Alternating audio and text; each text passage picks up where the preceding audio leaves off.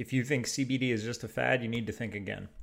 I've been in this business for almost 3 years making CBD for firefighters now. The increase in hemp production in all 50 states, this is the first time it's happened in the history of hemp farming and production. Big Pharma is now involved.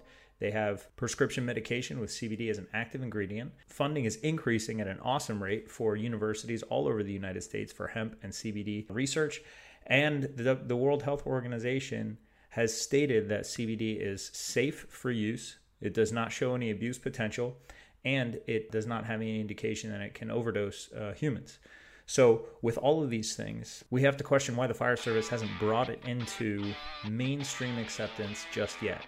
And I'll tell you why, because our union leadership and the national leadership is not aware of how much we are using it.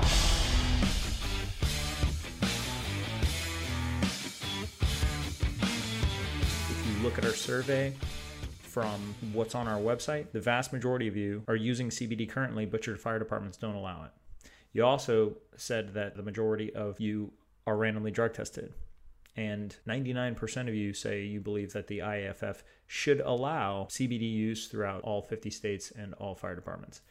This is very clear. We're not going anywhere.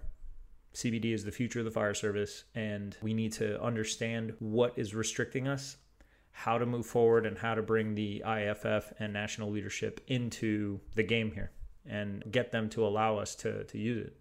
There's a lot of fire departments that have very confusing policies, and they mix terminology with CBD and hemp and marijuana. They lump all those things as the same. CBD made from hemp is a hemp product, not a cannabis product. That law is very clear federally, and the definition of marijuana is very clear federally, but our fire departments, sometimes not even a fault of their own, do not create that policy individually. It's up to us to bring this to light, to show the IAFF that this is what's going on, and to allow fire departments and firefighters throughout all 50 states to use what they're legally allowed to use. So we need your help. Spread the word, take our survey, and let everybody know that there's CBD that is safe for the job and the fire service. And you can take our survey by clicking the link in our bio or going to our website.